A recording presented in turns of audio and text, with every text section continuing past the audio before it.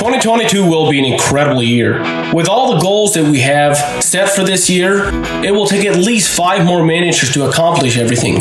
So if you are focused and driven, and you are the type of person that likes to make a positive difference in people's lives, please give us a call at 724-638-7588 or check us out at youngentrepreneur.biz. And again, the number was 724-638-7588. The website is youngentrepreneur.biz. The Bible is the single most important book that has ever been written. The creator of the universe gave us a playbook on how to live in his universe and the laws that govern it. On this podcast, we will explore what the Bible says on money, success, business, leadership, influence, relationships, and any other area that we discover may help us in business. So join us to discover the amazing wisdom of the Bible and how we can use it to grow our business and to improve our life. This is Jacob here. Hey, I am now going to be speaking on episode number 3 on the Sowing and Reaping, a 4-part series. Today we're going to be talking about the fall. We talked about spring, we talked about the summer, now we're going to talk about the fall.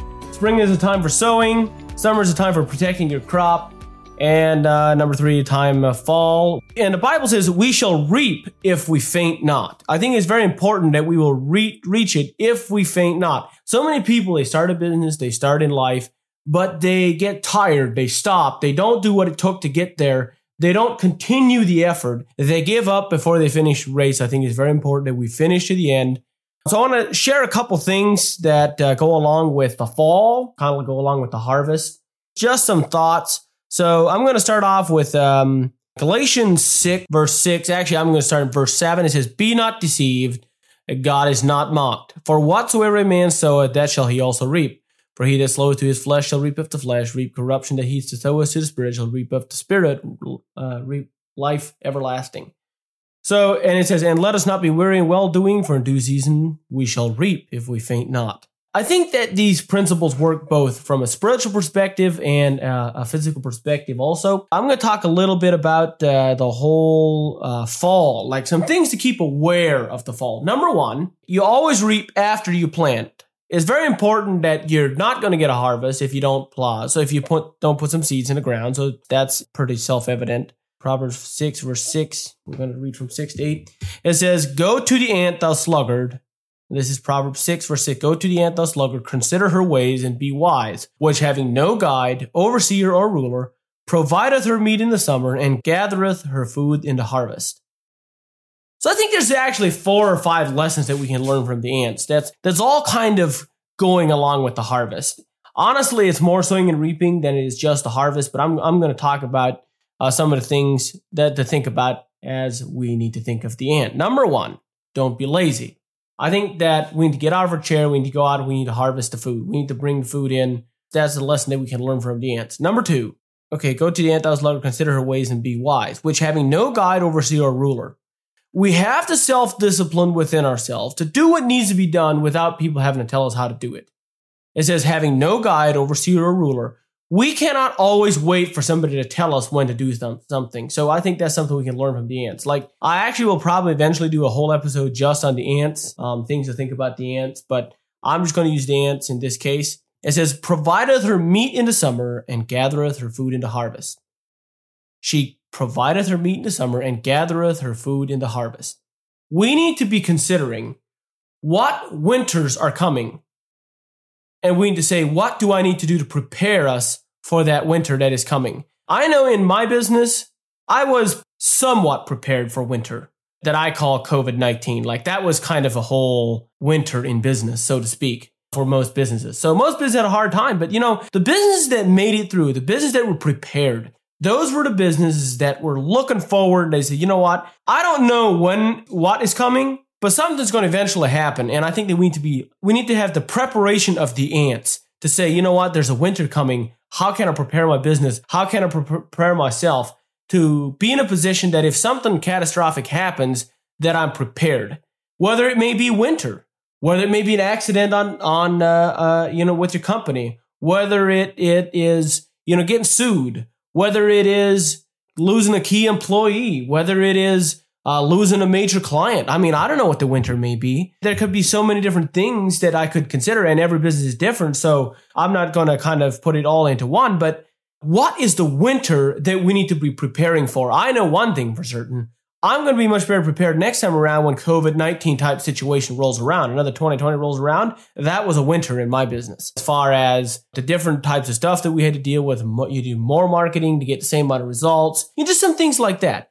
And the second thing is that we also need to look within our business and say, you know what? Does my business have a winter? Because some businesses, you know what? They have a winter. My business, I have a very distinct winter. Like, I'm not making many money in the real winter. Like, my business really goes with the seasons.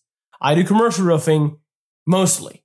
I'm telling you, it is really, really, really hard to make money in the middle of the winter in commercial roofing consistently. I mean, you may make a few dollars here and there. So it's very important to consider, how can I go through winter? How can I prepare myself? How can I, make payroll? You may be doing work, but you're not at your peak efficiency. I mean, it's just the way it is. I mean, you get storms, you get whatever you may get. It's just something to consider. How can I prepare for the winter? That is the lesson that we can take from the ants. The third lesson. Number 4, the ants are extremely tenacious.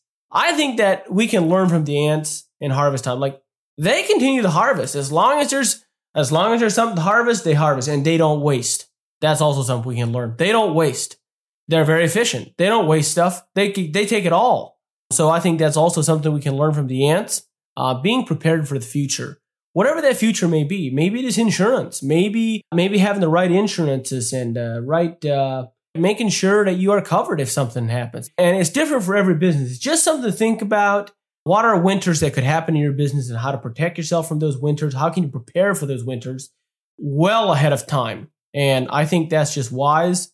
Getting into business and looking at your finances, and the first time you run into a winter, so to speak, and you have to survive that first winter, you really learn a lot from that. We weren't prepared first time around. I mean, at least I wasn't. I mean, some people I'm sure are, but I was not prepared for my first winter in business. I mean, I made it through just fine, but it was a lean winter. Maybe sometimes it is worth taking the risk, but I mean, I think it's something we need to value. I mean, we need to evaluate if that's worth it.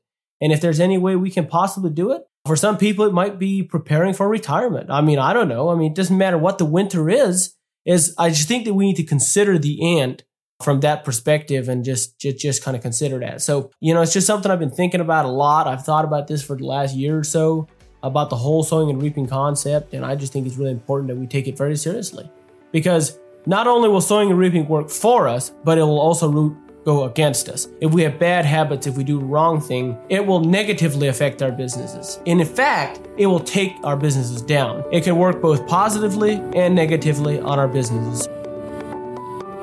If you have enjoyed this podcast, please rate and review us.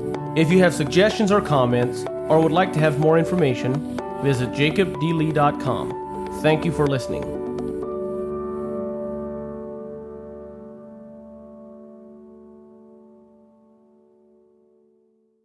You're listening on the Verbal Crowd Network. Find more great shows at verbalcrowd.com.